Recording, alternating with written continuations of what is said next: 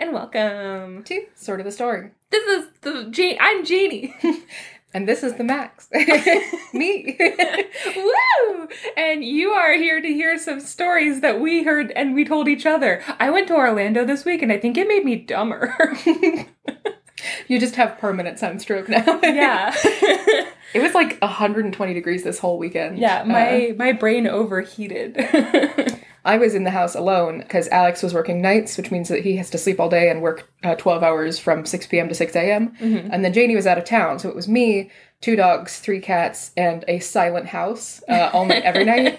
And I spent like 6 hours using an X-Acto blade to scrape the paint off of the tiles in my bathroom, mostly in silence. Yeah. I just went fully bonkers. I should not be left alone for that long.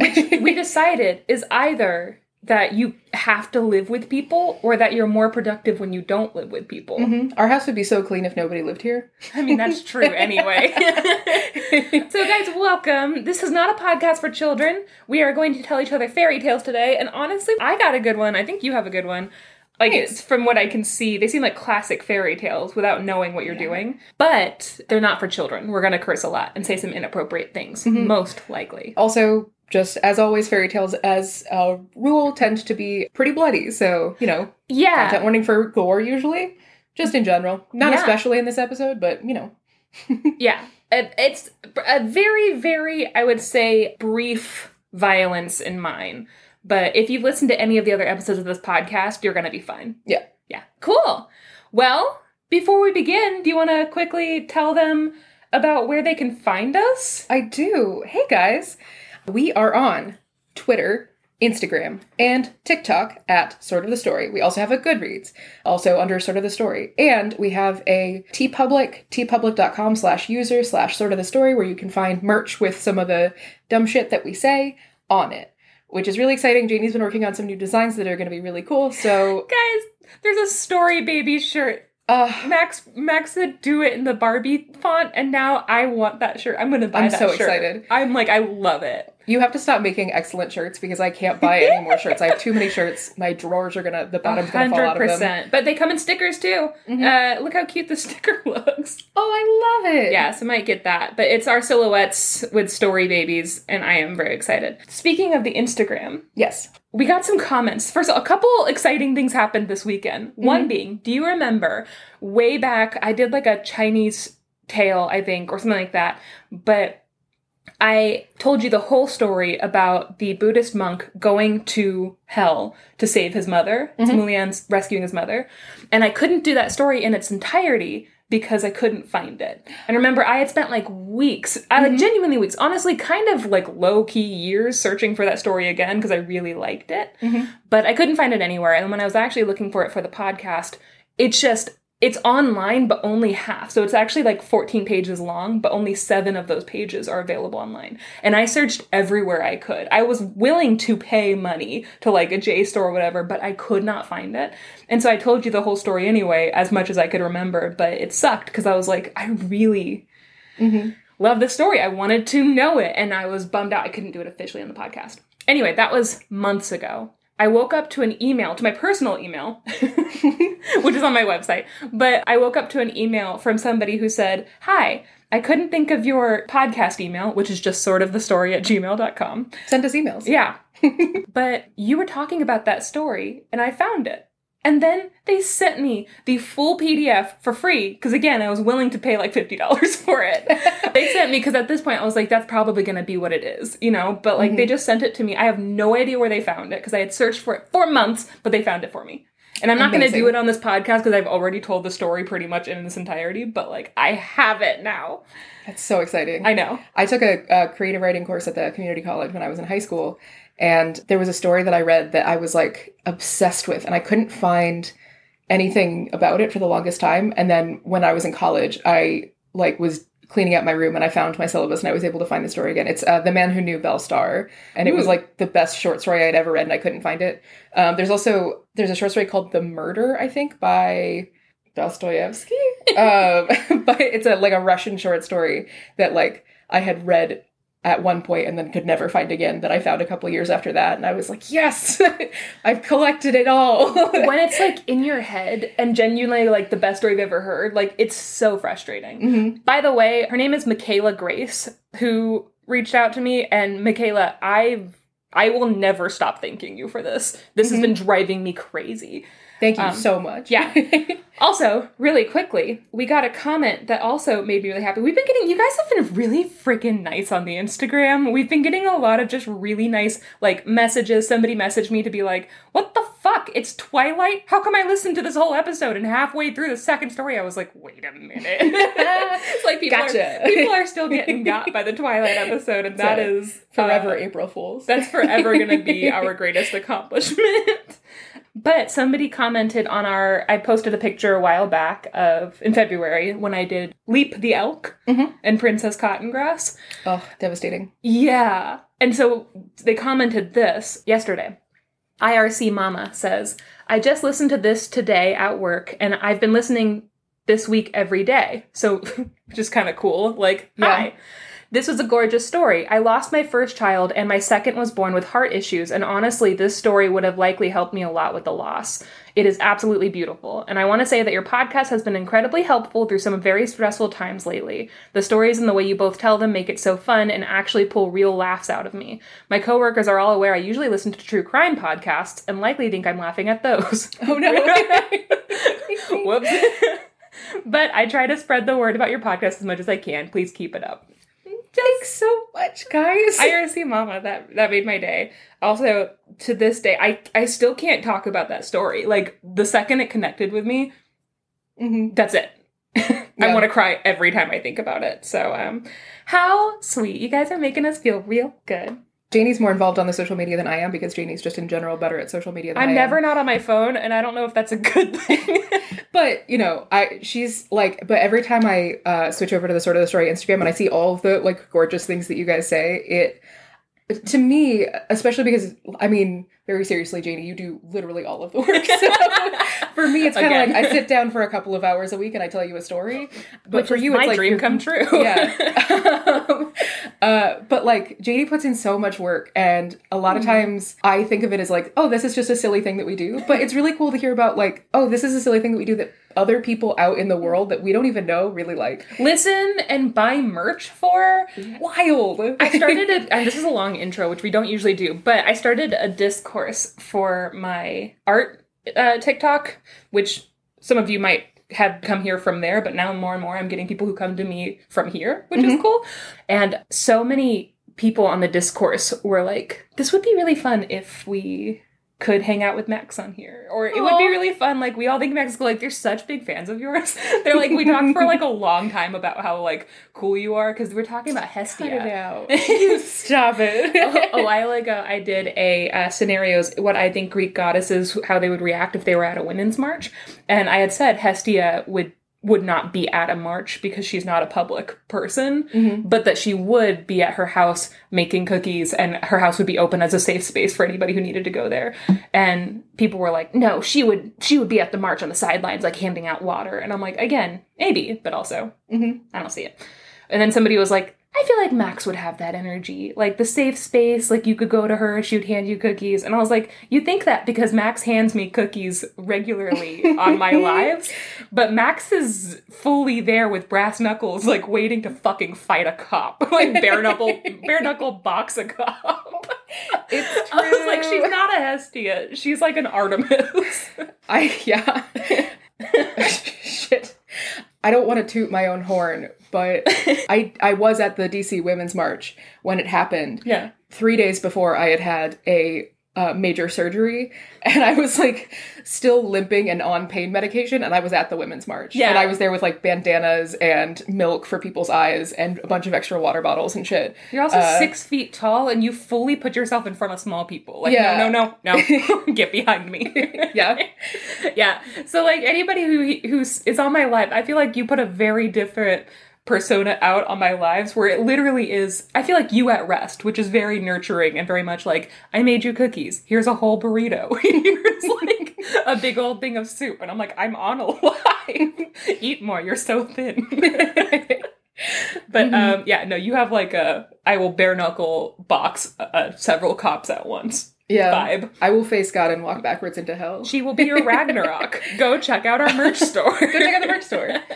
Also, I got to plug this in real life last night, but if you guys are interested in starting a podcast, you can check out Buzzsprout. They are the podcast hosting platform that we use. They have tons of tools for creators and like analytics and things like that. So they're a really great platform. We've been using them since we started, and they're great. Also, they are affordable. We just recently upgraded to allow us more time and stuff like that, but like they are genuinely an affordable option. Oh yeah. So if you're thinking about starting a podcast, they are a really great overall option. They help you with every part of the process. They also have like blogs and newsletters that help you with the tech side of things. Really cool ways to monetize in really simple ways. So if you've been getting some ads, like that's the simplest way that we can make like a couple like cents or even a couple dollars here and there. But like genuinely, since Buzzsprout is not that expensive, like that's eventually going to rack up and start covering this cost. And it's just from us clicking a button. Like they're fantastic. We love Buzzsprout. Go to the link in our bio. And if you do, they'll give you a $20 Amazon gift card if you do sign up.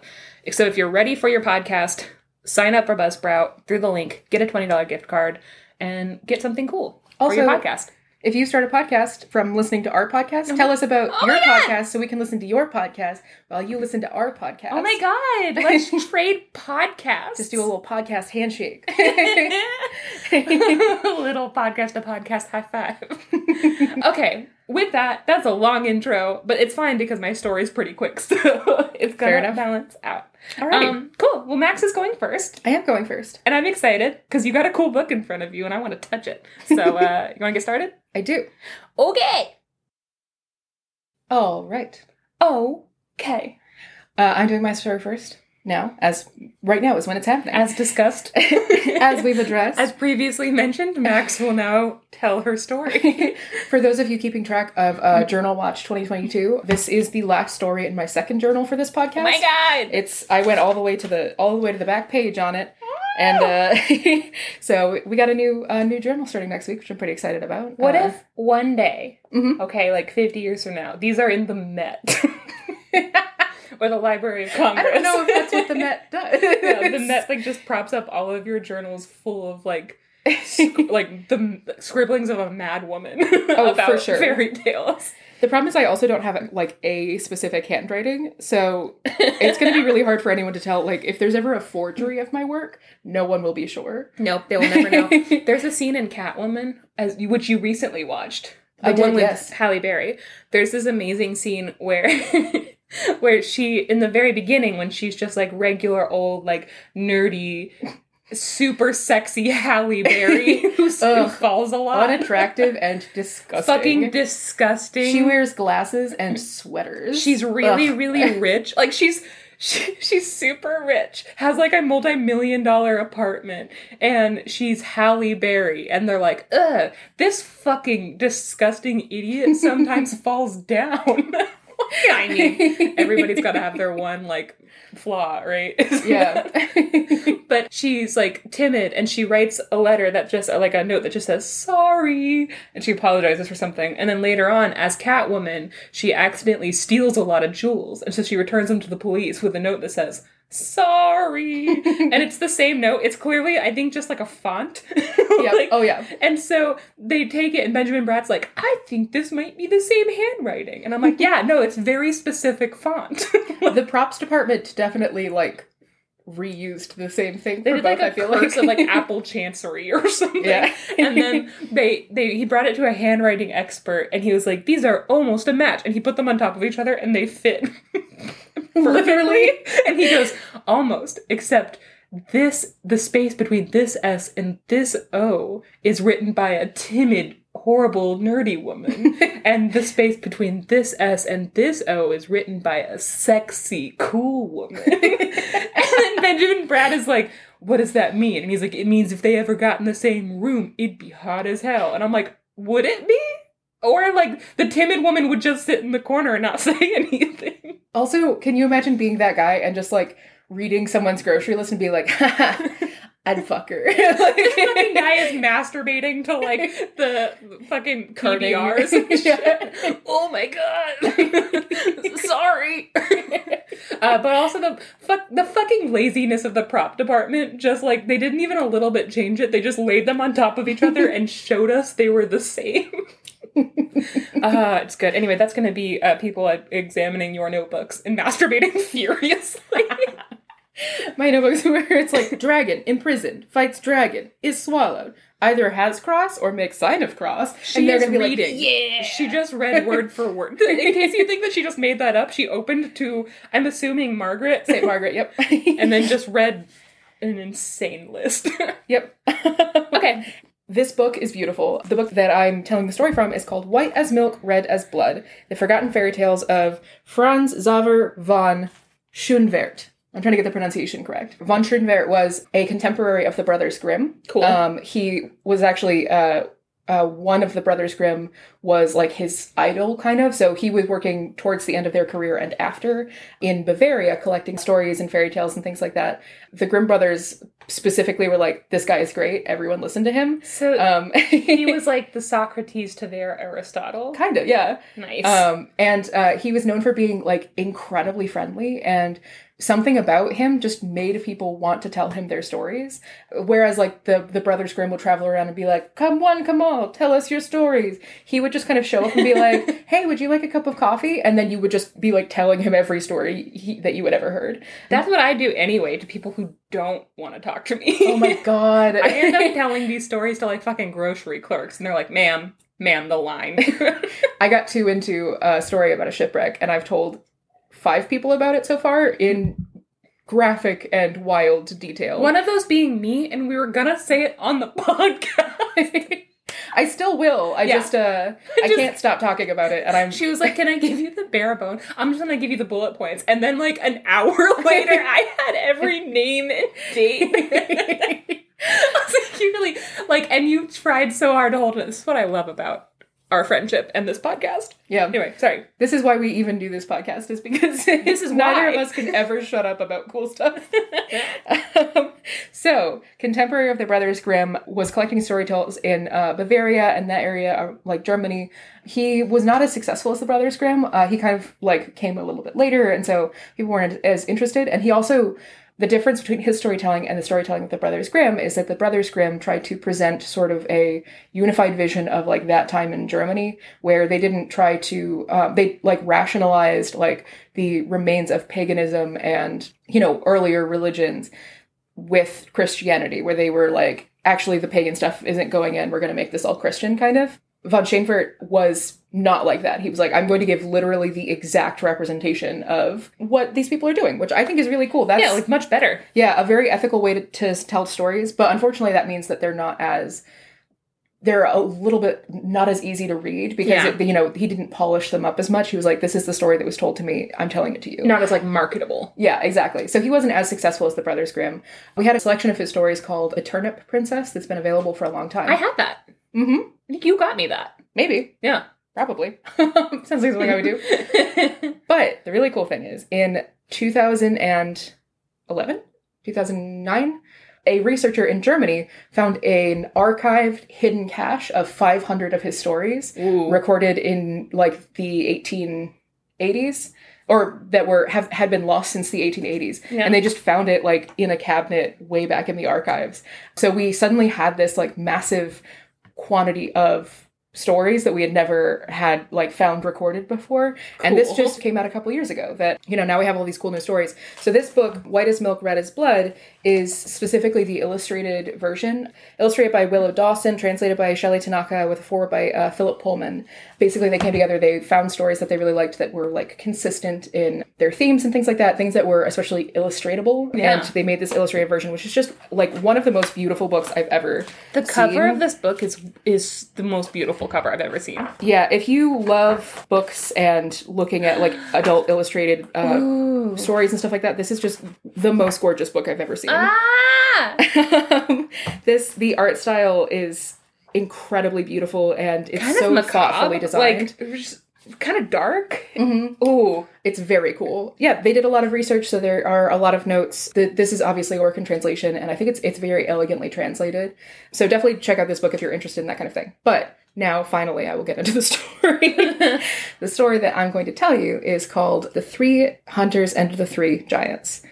Once upon a time, there were 3 hunters, 3 brothers, and their father had made a promise to go to the Holy Land. But before he was able to, he became very sick and passed away.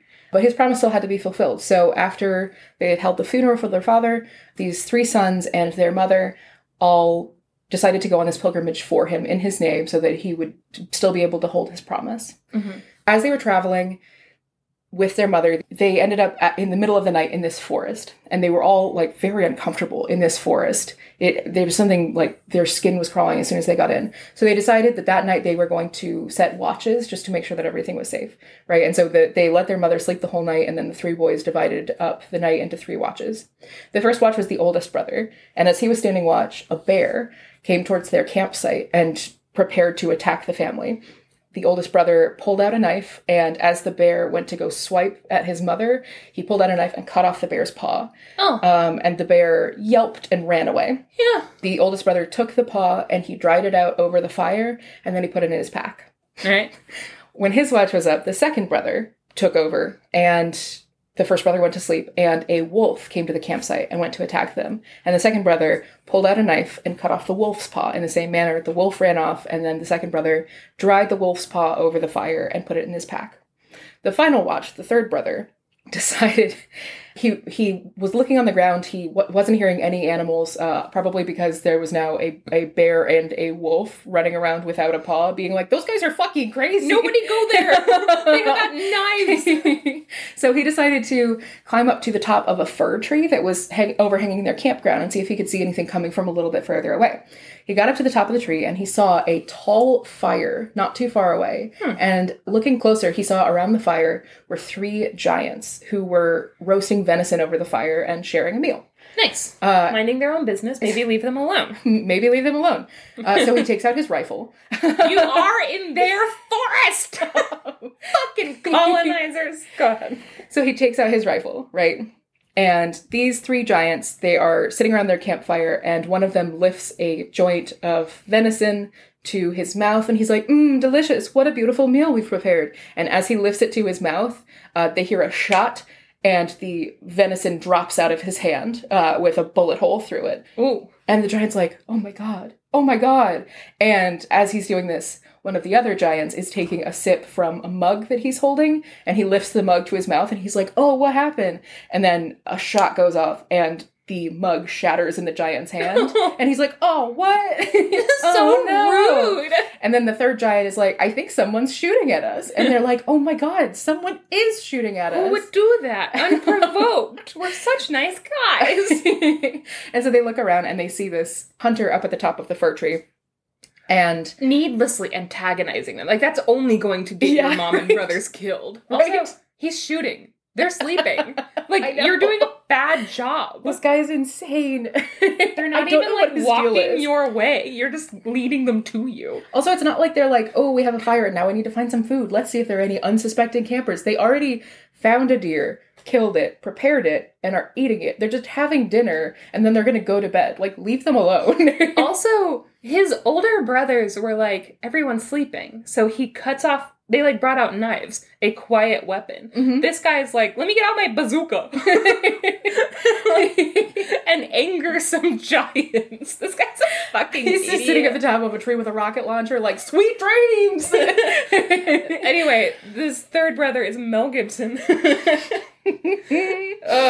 So they're like, oh my god, I think someone's shooting at us. And they look up and they see him up in the tree, and they're like, hey, are you shooting at us? Aww. And he's like, yeah, and I'm good at it too. And they're like, can you come down? We would like to ask you for a favor. And he's like, okay. And so he climbs down and he goes to the giant's campsite. And they're like, hey, so you're the guy who was shooting at us, right? And he's like, yeah. And they're like, oh, that's so cool of you. And he's like, it was cool of me. This is a very weird interaction. I'm not embellishing. This is what happened. I love this. Okay, go ahead. And they're like, we would love your help because obviously you're a great shot.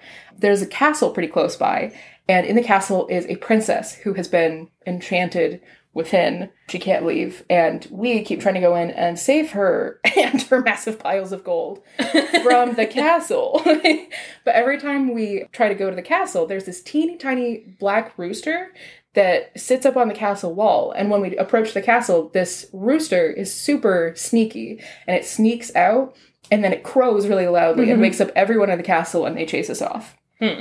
So what we need you to do is we need you to come with us while we try and get into the castle and shoot the rooster before it can crow and wake everyone up. Okay, so does this gun have a silencer? Like, it would make more sense if he had, like, a bow and arrow. It would, but it specifically says a rifle. A loud fucking shotgun.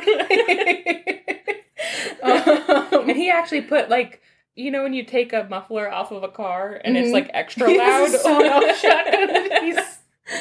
Oh no, he's just living in like The Walking Dead, and everyone else is just trying to have dinner. And everyone else is apparently deaf, like in this whole world, can't hear. Also, I'm sorry, but while he's gone, they already know there are bears and wolves. Well, they'll be he's fine. gonna come back and like just see a bunch of really well-fed bears, like, Yep, and one of them that's trying to fit like his brother's hand onto its arm as a replacement paw. Ooh, horrifying. I'm that's not how the story is ending, right? Because like I think you should rewrite it. Okay, go ahead. So he's like, yeah, I would love to help you with this sort of rooster princess situation. And they're like, great. So they pack up their campsite and they go to the castle. And as they're approaching the castle, sure as they said, this really small all black rooster sneaks out, and the youngest brother sees this rooster on the castle walls, and it like opens its beak and it's like, and then he shoots it. He shoots the rooster, doesn't make a sound, right? Yeah. Nobody wakes up. And the giants are like, yes, we hated that bird so much. Thank you so much for killing it. And he's like, absolutely. Just in case there's another one, though, I'm going to go into the castle first, and then you guys follow me, okay? And then, you know, I'll make sure that nobody wakes up. I'd laugh so hard if the giants went in and just killed everyone. Like, they're like, yeah! And they start ripping off fucking heads and shit. That definitely seems like that's their intention. Like, they're going in, it's very clearly, like, they're not there to rescue her. Anyone, They are trying to plunder this castle, and they are being foiled by the guard by rooster. A chicken. Beware of a rooster. So the youngest brother goes into the castle, and he gets in the door, and he sees there is a massive sword hanging on the wall just inside the door, and he's like, ooh, convenient. So he takes the sword down and he hides behind the door, and he's like, come on in. And then the first giant comes in and he cuts off the giant's head, and he's like, okay, and the next one. And then the second giant comes in and he cuts off his head, and then the third giant comes in and he's like, whoa, what? And then he cuts off his head. So he just beheads all of these giants as soon as he's in the castle. Which, I mean, they were definitely there for nefarious purposes, but also like, what was his plan if there wasn't a sword? And also, what? Yeah, like, he was like, this is convenient. He was gonna rob the princess with them. I guess. So, he kills all three of the giants, leaves their headless bodies on the doorstep. Jesus. And then he climbs up through the castle, and he goes to the princess's bedroom, where she is locked in enchanted slumber. Don't trust this guy. No. And he goes up to her bed and he like shakes her awake. Oh, good. And she's like, ah, fuck. I'm sleeping. Stop. Yeah. She like rolls out of the bed and like hides in a corner and like tries to find a weapon. And she's like, what the fuck? Who are you? What's happening? In the story, I'm again not embellishing. In the story, she's like, oh my god, there's a strange man in my room. Fair. And he's like, no, look, here's what happened. And he tells her about the giants, and he tells her about the rooster, and she's like, oh my god, like, you've broken my enchantment. Like, now I'm free to leave this place. Thank you so much. And she, like, warms up to him immediately. She's like, you saved my life. I would love to give you my hand in marriage. And he's like, sick. All right. And she's like, I'm the princess. Here's a ring with the royal seal on it as a marker of my promise. Yeah. And he's like, that's great, but I do have to, I'm on this pilgrimage, so I'm going to have to go do that and then come back. And she's like, that's fair. Yeah. You know. Like, and now I can break up with my other boyfriends. They're asleep somewhere in this castle. So he goes back to the campsite and he finishes out his watch. Everything is fine. They all wake up in the morning and they move on. Mm-hmm. And the brothers true to the tradition of men who don't tell each other anything, do not mention this story to each other whatsoever. They just don't talk about it. They all had this weird shit happen to them. One of them much more so than the other two, but they do not talk about it. And then they continue. They continue on their pilgrimage. They reach the Holy Land with their mother, and they are able to put their father's soul to rest by completing his promise. Mm-hmm. And then they begin to return back to their home. They pass through the same forest, right? And the youngest brother's on the lookout for a castle, I guess, or like a princess. But he's not looking super hard also. And I don't think he's told anyone about it at this point. Jesus. So they come into the forest and they see that there is a newly constructed inn that was not there when they were there before. Oh. It is a very, very beautiful inn with a huge fenced-in garden behind it. And there is a large sign on the door of the inn. And this is the reason why I chose this story, because I love this. Okay. There is a large sign hanging on the door outside the inn that says, "No cost for the poor, but the rich must pay." Oh, that's cool as shit. I know. Are we allowed to make merch over somebody else's quote? I think so. How old is the story? I'm just going to write it down just in 1880. case. LOL. Check out the merch store. Yep. No cost for the poor, but the rich must pay. And fortunately, I mean, this family, they're pilgrims, they do not have a lot in the first place. And so they are definitely under the qualifier of being poor and not rich. And so they go in and they're like, "Hey, we're poor." And they're like, "We can see that. Would you like some free food?" So they have walking into every restaurant. "Hello, I'm poor." They're like, "Get out of here." And they're like, then. "Yes, you are." Then you should maybe be making your meals at home, you stupid bitch. Maybe you should have fewer avocado toasts. I can't. So they have this lovely free meal, and they are given accommodations, and all the other people in the inn are incredibly nice, and they just have like a wonderful night, and they're hanging out, and the barkeep is like, "Actually, the woman who owns the inn just got back from running some errands. Would you like to meet her?" Oh. And they're like, "Oh, we would love that." And they're like, "Great, she's out in the garden." So they walk out into the garden, and this is a beautiful garden. It is full of all these flower blooms and trellises and archways and everything. And they're just walking through this garden completely enchanted by how gorgeous it is. Mm-hmm. And they come upon this woman, the three brothers, the mother, walking through the garden, find this woman. And immediately the youngest brother is like, "That's the most beautiful woman I've ever seen." Oh, no. And he's like, "And she kind of looks like the princess, who I've only seen in the dark. But, I mean, she might be like a sister. I don't know." Uh-oh. They are talking to this woman, and she's like, "I love having travelers come through. Why don't you tell me about what journeys you've been on?" And they're like, "We're returning from a pilgrimage. Our father passed away before he was able to make his promised trip to the Holy Land. And now we're on our way back home. So that's pretty fun." And she's like, "Cool. Did you have any other adventures while that was happening?" And the oldest brother is like, "Yeah, actually in this very forest. If you've seen a bear running around missing a paw, that was me. We were camped out, and in the middle of the night, the bear came upon us, tried to attack us, and I cut off its paw."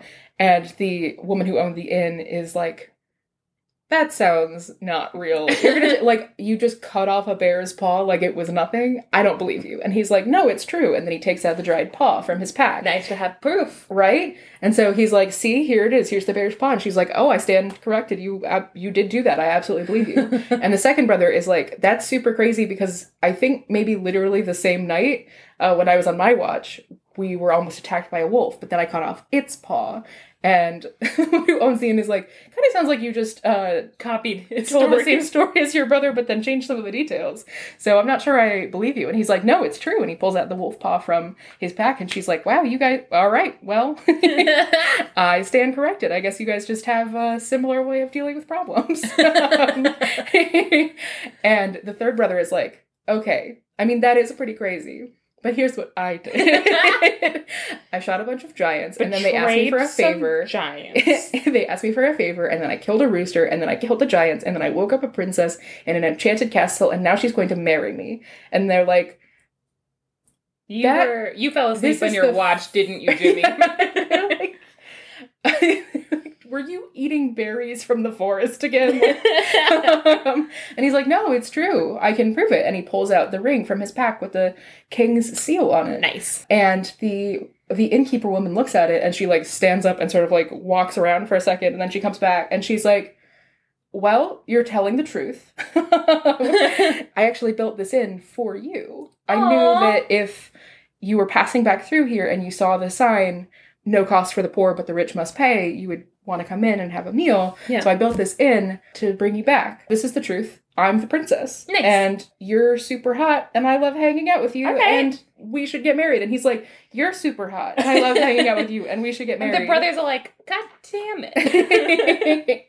Yeah, and then they got married. And this has the classic, like, and they all live happily ever after that I love perhaps the most of, and if they have not died in the meantime, they are living there happily still. I love that ending. And that's the end.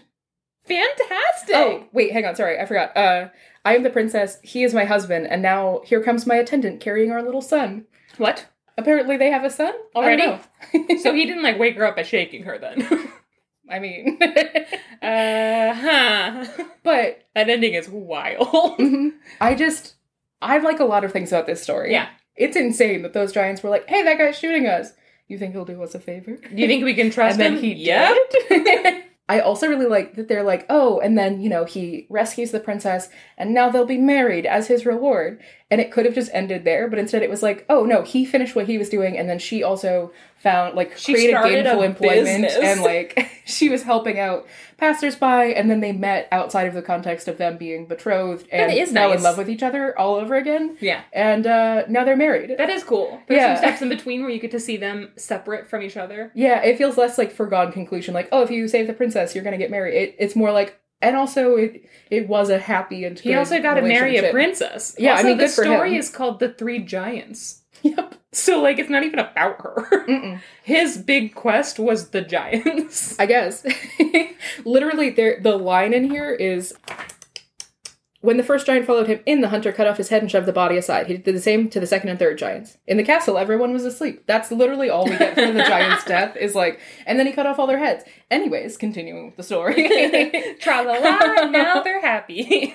Also, mention of her building a big, beautiful garden, which, again, not relevant whatsoever to the story, but they're like, also, she's got a green thumb. Yeah, also, she's out in the back. She knows how to plant things. Mm-hmm. The dimensions to this were just absolutely delightful. That is a delightful story. Yes, I got this book because it's called White as Milk, Red as Blood, and we've talked about, like, color symbolism and stuff like that before, which is why I was interested in this. I wanted to, you know, see what this was all about. Yeah. I didn't know, I remember in, like, 2011 seeing the news story that all of these fairy tales have been found, which I didn't remember until I went to research Franz Xaver von Schoenwert, and that was the first thing that came up, was like, oh, they found all of these stories that were lost to the ages. Super cool that can still happen. Like, oh, just suddenly we have 500 new fairy tales.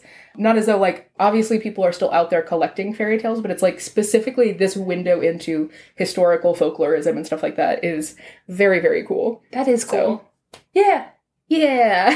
Cool things can still happen, guys. Cool things still going on. I'll add a picture of the Turnip Princess book that you did give me, like, back in, like, 2012. Like, you gave it to me, like, a long time ago. Aw. Yeah. I love it. I know. Guys, I'm also going to post pictures of this book. These are the most, like, beautiful illustrations, and also so freaking, like, dark and... Yeah. Ugh. Spooky. Yeah.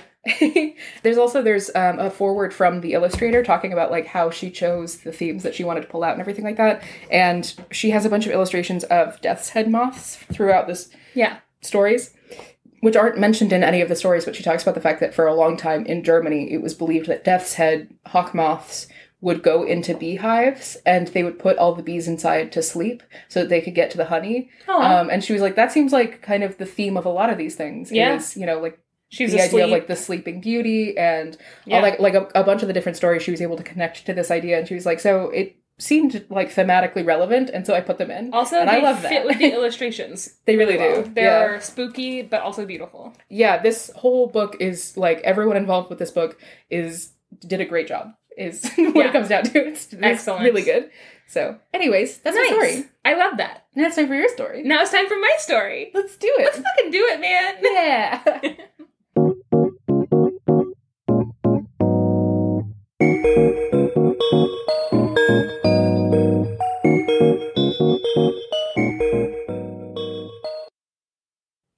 Okay, Max. Okay, Janie. Max, okay.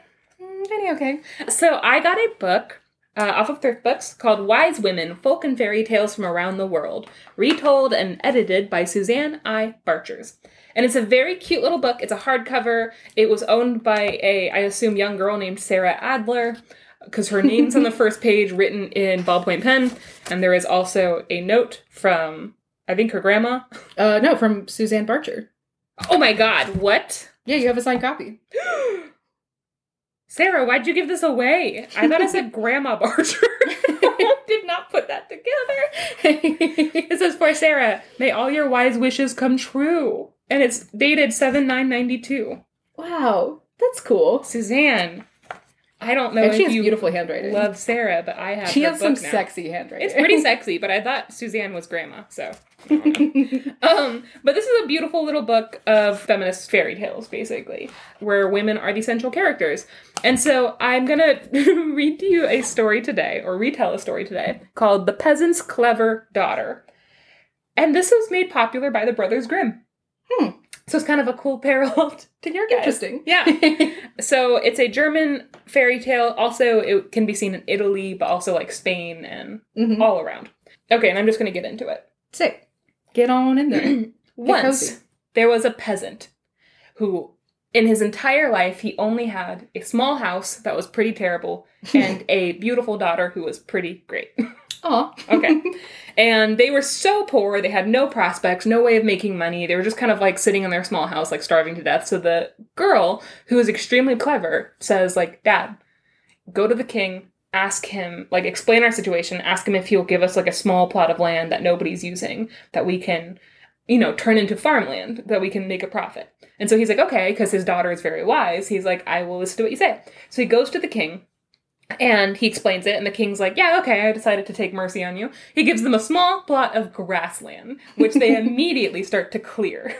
And so, while they're clearing it, right, the father, like, puts down his, like, pickaxe or his hoe or whatever he's using, and he clinks against something like metal, and he digs it up, and it's a pure gold mortar.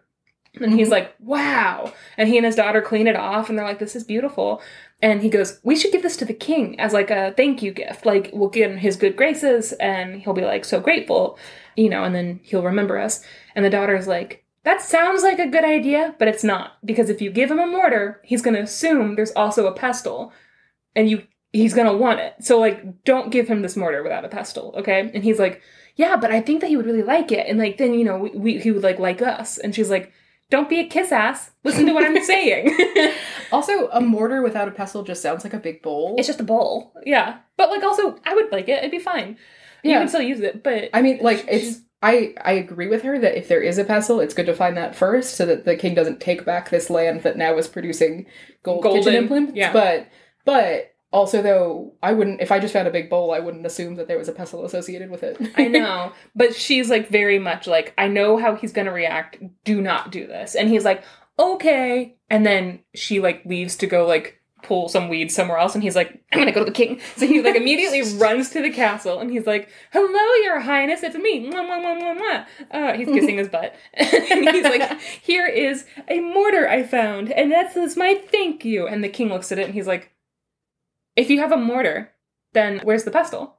And he's like, we didn't find one. And he's like, yeah, bullshit. I call bullshit. This is such a nice mortar. There's no way that there wasn't a pestle with it. Like, where's the pestle? You're just going to give me a mortar without a pestle? Like, no, give me the pestle too, and that'll be the gift. And the guy is like, we really don't have it, though.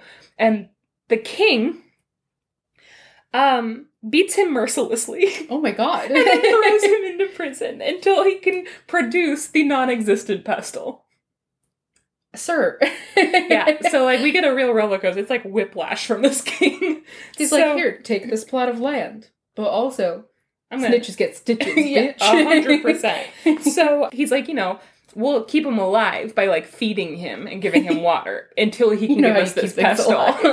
But every time the servants go down to give him food, the guy refuses to eat them. All he does all day, every day now, is he just sighs and says, if only I had listened to my daughter. If only I had listened to my daughter. I should have listened to my daughter. She's so wise. And, like, so eventually they go back to the king and they're like, yeah, he doesn't know where the pestle is, but also he keeps sighing and talking about his daughter. So the king summons him back up and he's like, why are you on a hunger strike? What's so nice about your daughter? So he's like, my daughter's very clever and wise. And she told me that if I gave you a mortar without a pestle, that you would want the pestle. And I didn't listen to her. And now look where I am.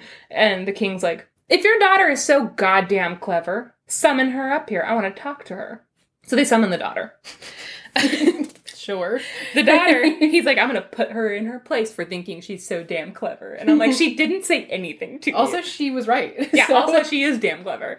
So she goes to the castle and the king tells her, I have a riddle for you. This king needs a hobby.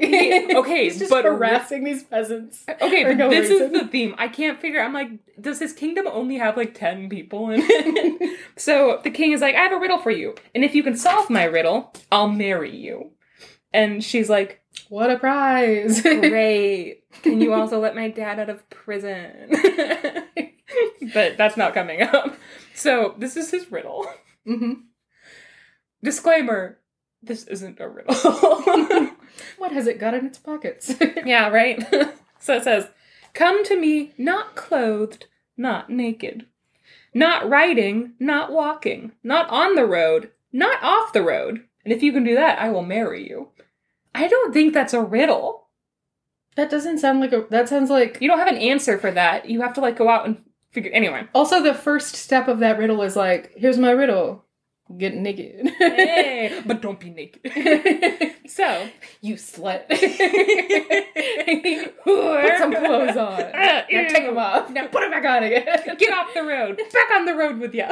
This is a metaphor for feminism and misogyny. 100%. It's impossible to be a woman. And be smart, but not too smart. Yeah. So the daughter goes home, and she immediately takes off all her clothes, and then she wraps herself in a big fishnet. So she's not technically naked, but boy is that drafty. And so now she's all wrapped stinky. up. I know, right? Like she's like, this is the best I have. Then she finds a donkey, right? And she ties the fishnet to its tail. And then she just has the donkey drag her to the castle. So she's not riding and she's not walking. She's just kind of being dragged along the dirt like, ugh, my stupid dad. And she's not on the road or off the road? Okay, so then while she's being dragged along the wagon tracks, she takes her big toes and she touches them to the ground and she just drags them along the ground. So technically, I don't know why, but it says she's not really on the road because her toes are just touching it, but she's also not off of it. Like, she's not walking on it at all. She's just like being dragged along it. There has to be a more elegant way to do this. It's not elegant at all. This is, I was in my head thinking of solutions. I was like, okay, not clothed but not naked. I've actually read a fairy tale where the solution to that was like, the woman was like, she had really long hair, and so she cut off the hair and made it into a dress. Sure. You know, and then that, it's like, oh, you're not naked, but you're, you know. She's a short-haired queen, so she's got to wrap herself in fishnets. It's just, that doesn't make sense. But also, like, not riding and not walking, running. That's a good point. So but she was like, I guess the only solution is to wrap myself in a stinky old fishnet and get dragged by a donkey down the road. Damn. By my ass. Yeah. So when she's dragged up, poking out of her fishnets with her dirty toes, the king's like, fuck it, let's get married. Don't even change. Oh my god, what? The donkey drags her up the aisle. The donkey gives her away. Everyone cries. Not one objection. So she is immediately like married off, and then he puts her in charge of all his royal possessions, like, which I don't know what that means. It doesn't come into play later, but like, you know, she just has a job now. Like, he gives her a title and a job. So cool, years later, right, they've been married for a couple years, and some peasants come to the palace while the king is inspecting his troops. And they have wagons. Some of the wagons are pulled by oxen, some of them are pulled by horses, which makes more sense to me, but I'm not a peasant, so I can't. I can't say. So while they're like parked, you're gonna tell me how to be a peasant? I know, I can't. I wouldn't possibly presume. You're gonna tell me that you have more experience being a peasant than a peasant? Please. So one of the horses, while they're like parked, gives birth to a foal, which I'm like, icon. Like, she's like on a journey and she just fucking drops a foal. And then the foal is sorry, the peasant does? Or the horses. One of the horses. The horse, okay. Yeah, no, this woman gives birth to a baby horse, and it's like, icon. Oh my god. Single mother icon over here. So the horse gives birth to a foal, and the foal immediately runs between two oxen that are owned by another peasant and lays down between them, right? And this immediately starts a huge fight between the two peasants, because the first peasant's like, hey, I'm just coming over here to get my foal. It ran over here. And the other peasant's like, oh, that's my foal. And And the guy's like, no, it's not. You're full. And he's like, it is. It's between my oxen that makes it mine. And the peasant's like, what the fuck? So they get into this huge fight. They take it before the king. And the king is like, all right, well, because the foal ran between the oxen, it's got to stay with them. What? Yeah. What? This is an old finders keeper situation. It's not even finders keepers because it's not like he was like, oh, I found this foal unattended. It's like someone was like, hey, there's a foal there. Also, but, like, there's no way it's going to survive without its mother like that. You know, like, it's just wild. Also, he's just going to foist parenthood on these two oxen. They're not ready for that. So, the first peasant cries a bit over the loss of his foal. And then he remembers the queen was a former peasant. And she's really kind. And he's like, oh, she's my go-to. Like, she's gonna understand this. So he runs to the queen. And the queen tells him that as long as he doesn't snitch, she's gonna help him out. She's like, don't tell anyone. Promise? And he's like, oh, I promise. So she tells him, go take a fishnet, my favorite article of clothing, take my wedding dress, and cast it out in the middle of the road. Just stand in the middle of the road and just cast out a fishnet. And then every once in a while drag it back in and act like it's really heavy and look in it and like cheer because act like you have a lot of fish in it and just do that for a while. And then she tells him what to say. So later on, he's in the middle of the road and the king sees this guy out there who's like pretending to fish in the middle of the road with this big net. He's like, is that my wife's wedding dress? And he goes and he's like, he sends a servant, and the servant's like, why are you doing this? Explain yourself. And the peasant replies, there is just as much chance of my catching a fish on dry land as there is an ox having a foal.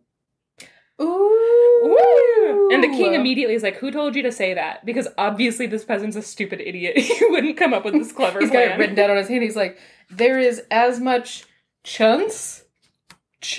Chunce? What's it? The king's like, who taught you to read? Beat him. So, lock him in the dungeon. That's it. Throw him in with my father-in-law. And so the peasant's like, no, I came up with this on my own. I'm very smart, my lord. And the king's like, no, you're not. You could take a chance on me, my liege. Take a chance on me. And so the king has him beat and tortured mercilessly until he fesses up. And so after the guy is like, it's your wife, she told me to do this, the king goes to his wife and is like, you're a lying liar, and you conspired against me, and I don't want to be married to you anymore. Go back to the shithole you came with. And he, like, divorces her. And take your fishnet. And she's like, oh. And he's like, but leave your dirty socks. And so he's like, go back home. I'm not married to you anymore. And so, as is customary, I assume this is customary because it doesn't make any sense. He's like, and obviously you can make one last request, whatever you want to take, pick whatever is best and dearest to you, and you can take that with you. And I'm like, what a wild thing. Is that customary when you divorce someone? But also, her dad? Yeah, right. I assume. So she agrees. She throws her arms around his neck and kisses him and is like, yes, husband, if this is what you wish, I absolutely will go back to my hovel. She says, but why don't you have a farewell drink with me? And he's like, all right, I could drink. And then she, like, puts, like, a shit ton of sleeping potion in it. And then he, like, downs his in one shot to be cool. And she, like, takes a tiny sip of hers. And then he passes the fuck out. Then she gets, like, a servant who I'm worried about to wrap him up in, like, a clean white sheet. And then she carries, like, they carry him outside to the carriage. They take him back to her hovel. And she has him placed in her bed in her horrible, horrible house. So when he wakes up, like, 2 days later. Oh my god. He had given so much sleeping potion. He wakes up and he's like, what? Where? Where am I? Ugh. This is terrible. Why am I wearing only a fishnet? She's like, am I pulling this off, actually? Tables have turned, my lord. She's wearing only fishnets. And thigh-high boots. Woo! Slut! So he wakes up and he's like, what happened? And she tells him, dear king and husband, you told me to take what was best and dearest with me. Nothing is better or dearer to me than you, so I took you with me. And he starts to cry, and he's like, you do love me! And then he marries her again, all over again. And it ends with, I think they are still together even now. I don't think so. I don't think they are. Literally, they encountered one problem, and he divorced her. Also, and then she drugged him and kidnapped him.